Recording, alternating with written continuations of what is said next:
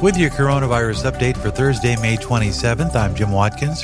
First, a look at the headlines. More than 10,000 COVID-19 infections among people who are fully vaccinated against the disease have been reported to the U.S. Health Department by states through April 30th. So-called breakthrough infections were reported from more than 46 U.S. states.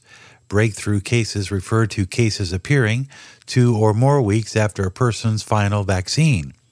Of the cases, more than 6 in 10 occurred in females, with the median patient age being 58, according to a new report from the CDC, which stopped counting breakthrough infections as of May 1st, except for those that cause hospitalization or death.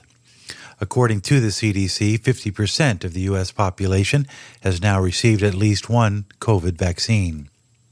Even a mild case of coronavirus could leave people with lifelong protection against the virus, according to a new study that was conducted by Washington University School of Medicine in St. Louis and published May 24th in the journal Nature. Researchers took bone marrow samples from 7 to 8 months after initial COVID infections of 5 of the 18 participants that gave a second bone marrow sample 4 months later. Antibodies were detectable 11 months after infection, showing the body still able to produce antibodies to fight off coronavirus. The new research contradicts earlier reports stating that COVID offered little protection against future infections. President Joe Biden reversed his decision, calling on the federal intelligence agencies to provide an intelligence briefing on the origins of the coronavirus. Biden had started Wednesday releasing a statement that the U.S. would not investigate, but instead allow the World Health Organization to investigate. Some within the president's team now believe it is possible COVID-19 could have escaped from a lab sometime in November in 2019 in Wuhan. On Thursday, the Wall Street Journal published a story confirming 3 members of the Wuhan Institute of Virology had fallen ill and could have been infected with the coronavirus.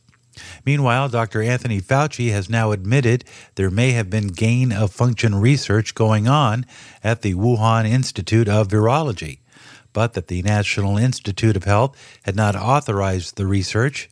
Fauci spoke to congressional leaders midweek about new disclosure of funding to Chinese scientists working in Wuhan studying coronaviruses. Now look at the numbers here at home. New cases being reported across the United States are down 20%.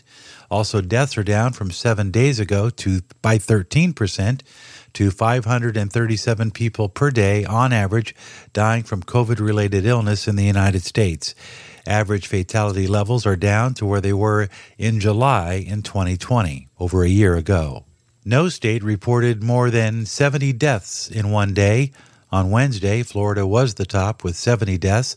Speaking of Florida, the average number of people reportedly dying from COVID now stands at around 51 per day, which is where it has remained. It has remained unchanged from the week previous. 37 states in the United States reported no deaths from COVID on Wednesday. Overseas, India still leads the world in the number of daily deaths from COVID, 3,400 deaths reported in the last 24 hours. Daily new cases reported in Wednesday over 170,000 people. New cases have dropped 6% from 1 week ago. Deaths from day to day are down 2.4%. 16 countries reported triple-digit deaths on Wednesday.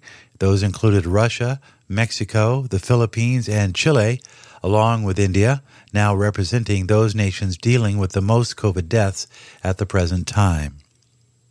While the U.S. has recorded over 606,312 COVID-related deaths, it is worth noting that nearly 34 million people in the United States contracted COVID and had complete recoveries. It's worth noting as we head into the Memorial Weekend. We'll continue to update you with the latest numbers. Also, don't forget you can get all of this information online. Look for the menu for the COVID news on our website at candidlyspeaking.net. With your coronavirus update for Thursday, May 27th, I'm Jim Watkins.